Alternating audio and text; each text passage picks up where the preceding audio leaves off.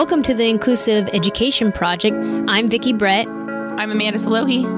We're two civil rights lawyers on a mission to change the conversation about education, civil rights, and modern activism. Each week, we're going to explore new topics which are going to educate and empower others and give them a platform to enact change in education and level the playing field. Welcome back, everyone. We have another riveting episode for you. We're just trying to make our way through January. January always seems like the longest month, I think. Just because it's a new year and like especially the last 2 years, we just don't know what to expect. So everybody's just like slowly going into the new year. We hope you guys... Or I think there's like a lot of expectations placed on January because it's like all of the media, it's marketing of new year, new you, and like, here's your fresh start. And I think puts a lot of pressure, like social media does too. So I think that there's lots of expectations. And, you know, for schools coming back from like winter break, there's that expectation that like, oh, we're starting fresh after winter break. And it's like, sometimes putting pressure like that on kids it just makes it worse. So like, I don't know. I was just thinking about that today. Yeah, I mean, there is, and just with the last like 2 years, I think everybody's over it, but guess what? The pandemic is not over. So, you know, we understand this school year is a lot more difficult than I think even the 2020, 2021 school year. And for those of you wondering, that is my baby. I had a baby. I pretty much kept it on the DL. Like, I don't think I mentioned it at all on the podcast. We very rarely ever saw people for the podcast. And so I just kind of went through my pregnancy, just happy, and had a beautiful baby boy. So he's here with us today. So you will hear him in the background. Which I'm sure you're all used to. I know. You heard Logan all last year. I know, we were just talking about like Logan or then like Liam, like... We're just full of babies, huh? We're just full of babies. Well, we are really excited. Like we're really, really excited to have our guest, Jessie Ginsburg, on today. Jessie, thank you so much for coming on. Thank you so much for having me. I'm so excited. I'm such a big fan. I feel like you guys take such intimidating topics and make them so approachable. So I think you do an incredible job of that. Thank you. Thank you. We're excited to have you on to kind of share a little bit different perspective of, you know, speech therapy and, you know, going through your Instagram. It's just so fun. And that's what we like to see is like pages that, I don't know, I feel like you just have fun with it. Like you don't take yourself too seriously, which I would have a real hard time with because like we try to go on video sometimes for our Instagram and I don't like being on video, but like I appreciate people who have no problem doing it. Like your videos are just fun. Oh boy, it took a while to get used to, I will tell you that. But yeah, I think on Instagram, one of the things is like, you don't follow people who just post like, buy this, buy that. Right. Yeah. This is a great product. Like you follow people because you want to know what's going on in their life or their stories are inspiring or intriguing or, you know, something that you stand for. So I try to share a lot about my personal life too, which sometimes is hard. Speaking of babies, like when I talked about babies and sleep training, you know, you just never know what comments you're going to get. But overall, it's been a great experience and way to get to know people. And so, Jessie, can you give people a little bit of background? So you are a speech and language pathologist, but kind of just give them a taste of your academic achievements, if you will. Yeah, sounds good. So yes, I'm a sensory integration trained speech language pathologist, which is probably something that you don't hear often, which I'm sure we'll talk more about. Yeah. But yeah, I went to school down in Southern California, and right after that, I moved out to Washington, D.C., where I did my clinical fellowship. And, you know, SLPs have to do a 9-month clinical fellowship. And at that time, I didn't work at, but I connected with Jake Greenspan, who is the co-founder of the Floortime Center. His father, who's passed away, is very, very famous and well-known for all of his autism research on floortime therapy. And that really it's just funny in life how one almost like inconsequential action leads to the rest of your life developing. Yep. So it's kind of like that type of thing where if I had never moved to DC and gotten in contact with him, I honestly wouldn't be here now, which is, I do a lot of training for other therapists. But yeah, so I opened my own practice right when I moved back to Los Angeles, and we are a speech clinic. We have an awesome team of therapists. And in the past few years, I really started training other therapists in how to better support their autistic students. So that's definitely something that we would want, like, more information on, like this sensory integration.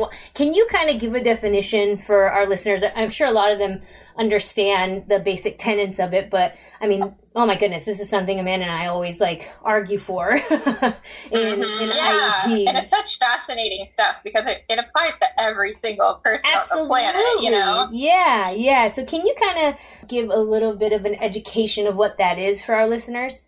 Yeah, basically sensory integration as a phrase, not as a treatment approach, but as a phrase relates to, how we take in all of the different sensory information around us and how we can integrate that into our body, and it dramatically affects our behavior, meaning how we react to different sensory inputs. And everyone under the sun has things that maybe they're a little more sensitive to, or they're not.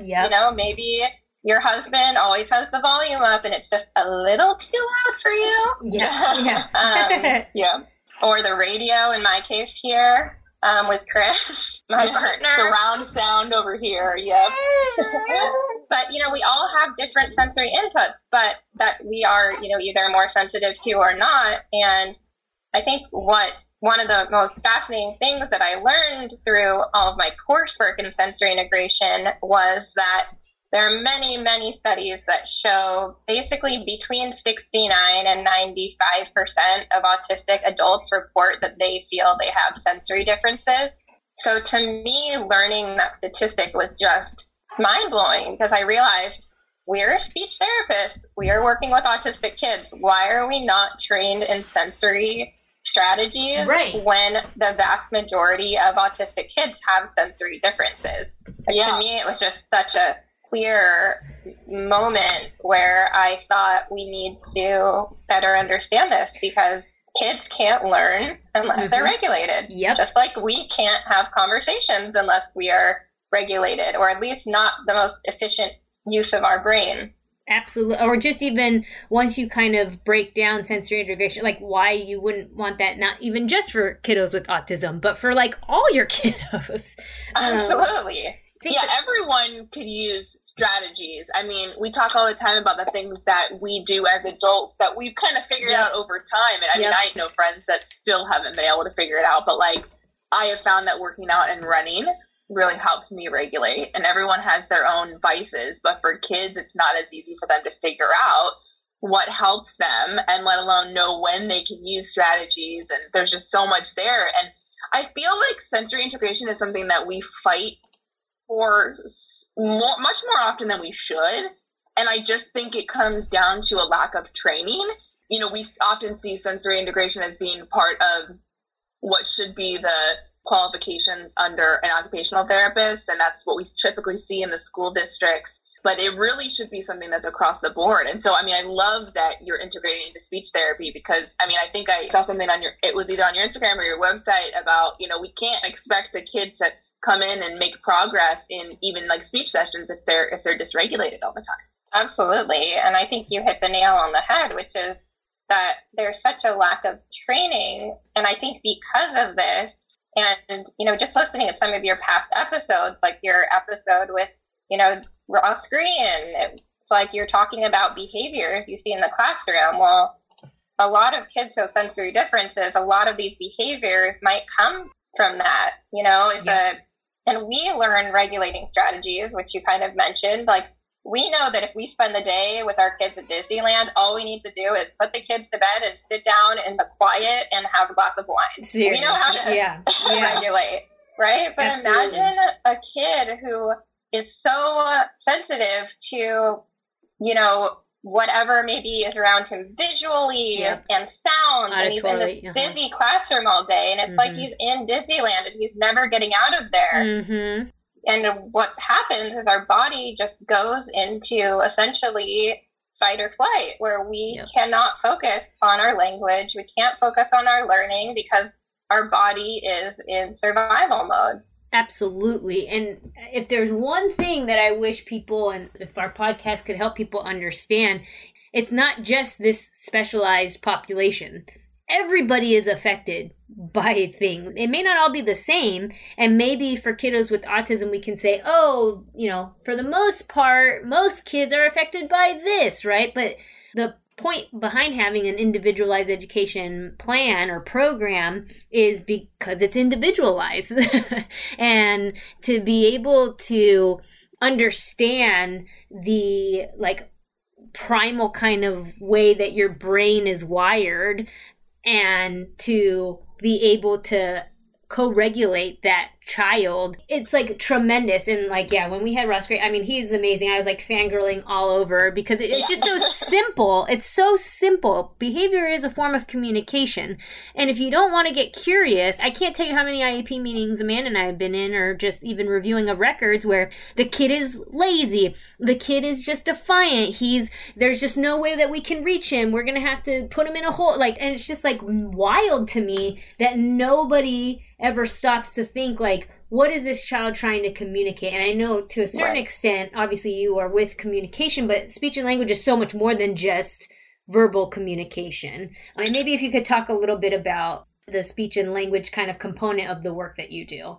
Yeah, I mean, I think that what really, I guess, was the beginning of this snowball, I guess you could say, of me going down this path was I wrote this article for the ASHA Leader, which is the American Speech Language Hearing Association. It's our national governing body. They have a magazine. So I wrote this article, which I was so scared to put out, because anytime you put something out there that really comes from your soul and what you really believe in, it's so scary to wonder how people are going to react to that. Yeah. Mm-hmm. But I wrote this article, and the premise was I have all these families coming into my office with newly diagnosed kids saying, my kid's not talking. He uses words sometimes, but he doesn't use them always. I'm so confused. Why isn't he using them all the time? And I mean, it was just the same pattern I was seeing over and over, was the kids who weren't talking, or the kids who weren't, learning language,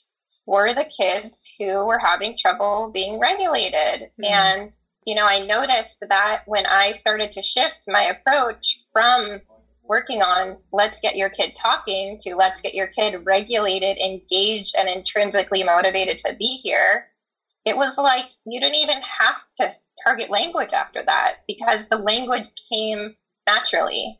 Wow. Yeah.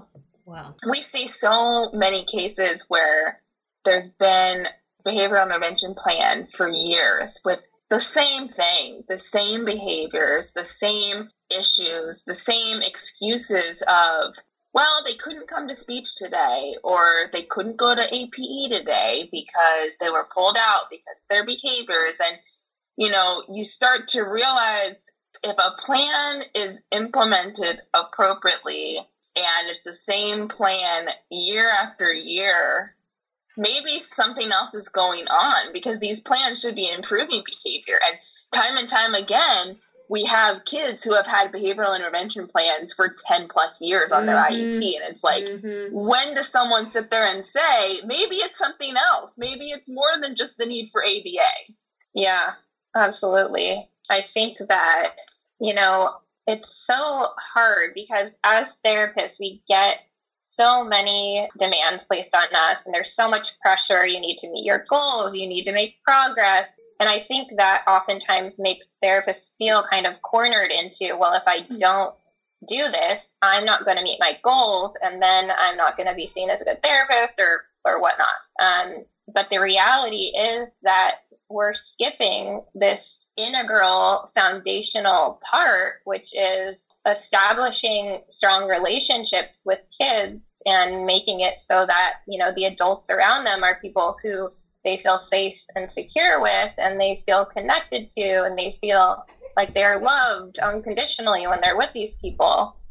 And I think that has to be at the forefront of what we do, because if we can't, connect with a kid, nothing else is going to get, at least, long term. That's how we make the biggest difference on our kids' lives. I mean, absolutely. Yeah, absolutely. So your sensory certificate program, what does that entail for if we have SLPs that are interested in learning more? Yeah, so it's a program where essentially we have therapists now from all over the world, which shocked me. I did not think it was going to turn into that, but it's been so incredible. So basically they come into the program, they have access to a bunch of trainings where they learn all about the sensory system, and then they get to learn how to do their own kind of sensory assessment, and then how they can use the information that they've gathered from that assessment to create their lesson plan. So we try to make it really specific for therapists so that not only are they getting a lot of training, but they're getting a lot of support with implementation. So as the program has grown, the team has grown so that we can really support everyone as they're going through that and make sure that they feel really confident when they leave. And yeah, I've just been really humbled and overwhelmed by the response from people who have gone through it so far. Oh, it's so needed. I think that's the number one thing that we hear from teachers and, support staff is they just need more help.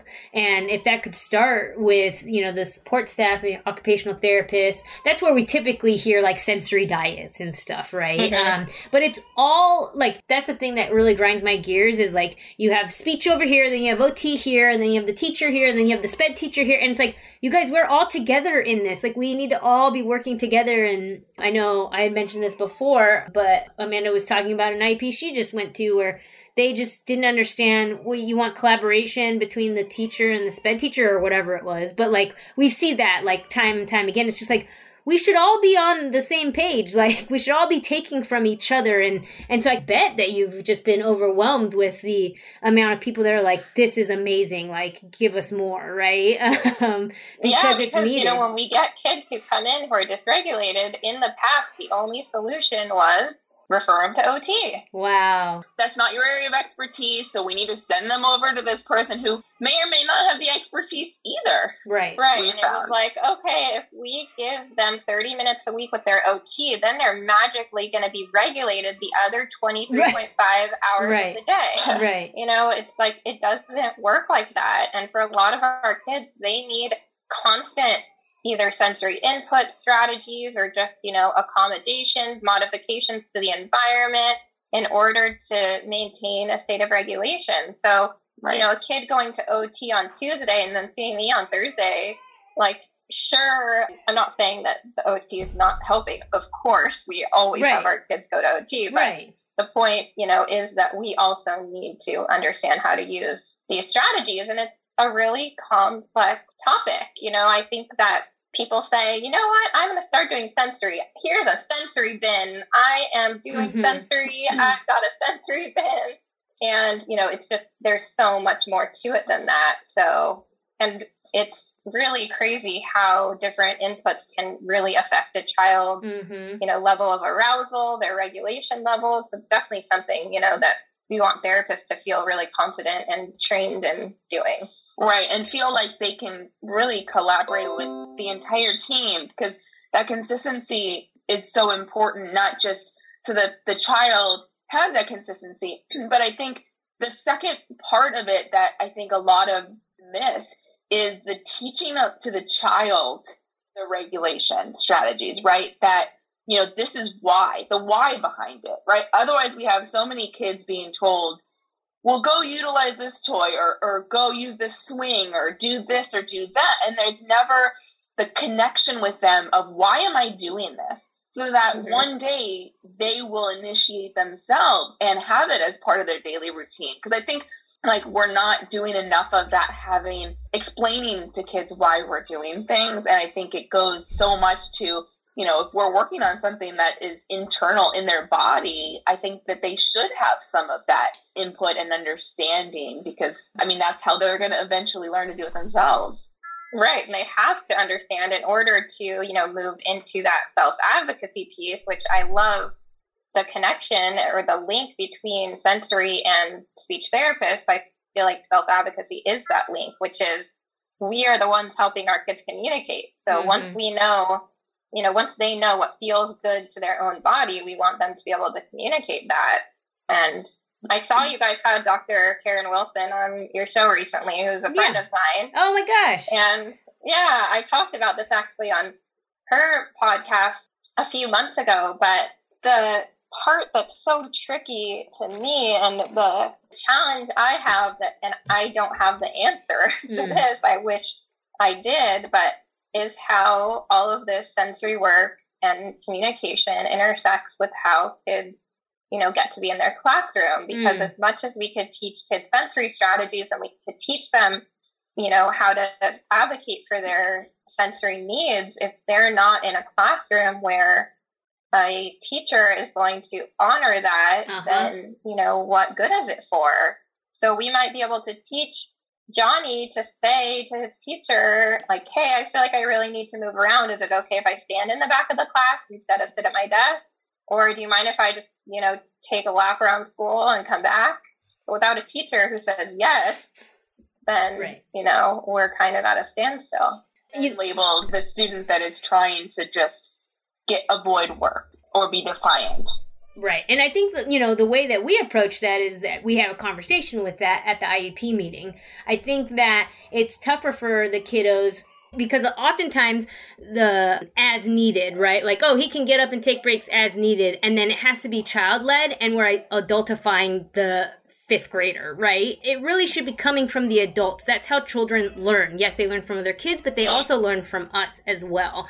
And so if you don't have a teacher that may be prepping, and it's fantastic if through speech they're able to learn and advocate for their own sensory needs, but everybody needs to know that this is happening, right? So then if you just kind of are in this like isolated area and it's not across all board, like we would even want that to happen with private speech. We would, a lot of times kiddos have private speech or they're like at home, like everybody needs to be on the same page. And that's what's frustrating to Amanda and I, because even when we try to connect everybody, they want to be so like separate, or, they're not realizing, hey, what we're doing actually helps the kiddo not just in this specific instance, but probably throughout their life.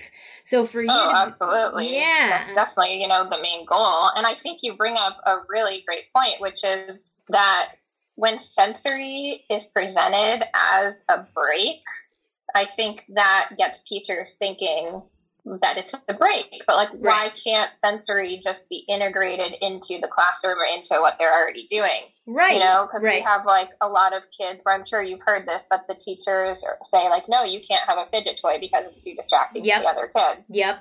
But there's so many ways where sensory could be, if a kid needs to stand in the back of the class instead of sit, why should that matter? Oh, absolutely. It doesn't have to be considered a break just if he's listening, but he's listening in the back of the class. So I think it's a big part of how we present it as well. One of my best friends from law school, when we were studying for the bar, he literally had to be G-chatting, and I'm probably dating myself. That's a feature on Gmail where you could chat with other people, kind of like AOL Messenger, but anyway. And he would have to be chatting with other people to be able to sit and listen. All of our brains are so different. And of course I would have to be listening. I can't be distracted, and I have to take notes. But those are some of the things that some teachers are really great at it. They flow in their classroom. They have musical transitions or, whatever. But, if we are not sharing that information, and that's probably why Amanda and I, when we follow a child year from year, we'll remember that stuff. We always try to get it put in the IEP, and we get it. Sometimes it's a teaching strategy, and we can't necessarily have control, but when it works for this kid, what teacher is going to say, no, I don't want to do that? Now, we've encountered teachers that are just no, I don't, if everybody's, no water bottles, for instance. We can't even have water bottles. We had to put it in the IEP that this kid needed a water bottle. And that was just for health reasons, right? But wow. I don't want it to be that. That's just our experience at the most extreme. But for the most part, when you're saying teacher X, this is what we do at home, or this is what private speech does, or this is what I'm doing in speech, of course the teacher's going to be like, whatever I need to do to help this kiddo. So I can only imagine, sometimes the frustration that you see if you're not getting that teamwork. Yeah, and recently on one of your episodes, you guys talked about how, if it's not in the IEP, then how are substitutes supposed to know? How are aides supposed to know when they're switching in and out, which I loved, and such a great point, because our goal here, which you brought up earlier, is the future for this child, right? And that's the work that we do. Maybe day to day, what we're looking at is how can we help our kids access the curriculum and how can we get them to be successful in school. But, I'm constantly thinking about the big picture, which is we want kids to grow up with, positive self-concept. And my partner, Chris, and I, who is also a speech pathologist, you guys might know him. He's on Instagram or TikTok as Speech Dude. But these are one of the main topics that we talk about in our pillow talk at night, which is, how can we help kids to develop this healthy self-identity where it's okay to have systems that need different, sensory inputs to feel calm, and how can we get kids and other people to embrace our kids as they are and where they could grow up in a world where they feel loved and they feel appreciated. Yeah. And I think that's the other reason why it's so important, I think, to be integrating some of this stuff into the day-to-day in the classroom too. Not only the fact that if it's helping this one child, it's likely to help other children in that class, but it's also teaching the kids from an early age that everybody needs different things. And it's that acceptance and understanding and helping build that community later, that if we're going to have an inclusive community, it starts, we're working on it with the adults that are in the room right now, but if we can get, the next generation, if we can get today's kids to not have a bat an eye or have a second glance at something that looks different, how much more inclusive will the next generation be? So I think anything we can do into a classroom to normalize some of these things is going to be so much better. Yes, definitely. And, hopefully with future generations, it will be different now with social media, and a lot more people are talking about their disabilities, publicly. And I do think that messages are spreading now, at least in a way that they weren't before. I had a little one over here. He's a little bit dysregulated. And I'm sorry, I kind of zoned out a bit. What was the last thing that you just said? Oh, that, I think social media is doing a cool thing because now a lot more people are online talking publicly about their disabilities. So I hope that, for future generations, there will be more acceptance as people can see all of this more publicly. Absolutely. Yeah. I think, acceptance is the first step, and then understanding. And then many of I have said that. And one of the reasons why we wanted to start this podcast almost now 5 years ago is because we just wanted to get the conversation started. I think we were at the precipice of people doing that. But, just to be, and we like to talk, right? And we've had the opportunity to speak to so many different cool people that it just, enriches our lives, right? But, yeah, I agree. The work that you're doing, and I know your husband is a speech and language pathologist as well, right? Yeah. The work that you guys are doing just to get to that level of understanding, hey, let's understand these kiddos, and just kiddos, not autistic kiddos, but just all kiddos. Let's understand where they're at. They're not little adults, right? And, we have the neurodivergent brain that can react in a lot of different ways, but let's learn how to get them regulated so that they learn. And just the work that you're doing is amazing. And we're so honored to have had you on. Thank you so much, Jessie. Oh, thank you so much for having me. We'll link all your information. Hopefully our listeners, if you're not already following Jessie on Instagram, go do it. And, if you're interested in the certificate program, go take a look. We'd love to have this be included in more, programs, not just IEPs, but in programs in general. So go take a look at that. We'll have all that information. And yeah, we hope you guys have a great rest of your week. Thank you so much, Jessie, for being on. I'm sure we'll have to have you on again. There's so many things that we could talk about. Yes, baby parties. Yes. Thanks, Jessie. Absolutely. All right, everybody, take care of yourselves, and we will talk to you soon. Bye. Bye. you.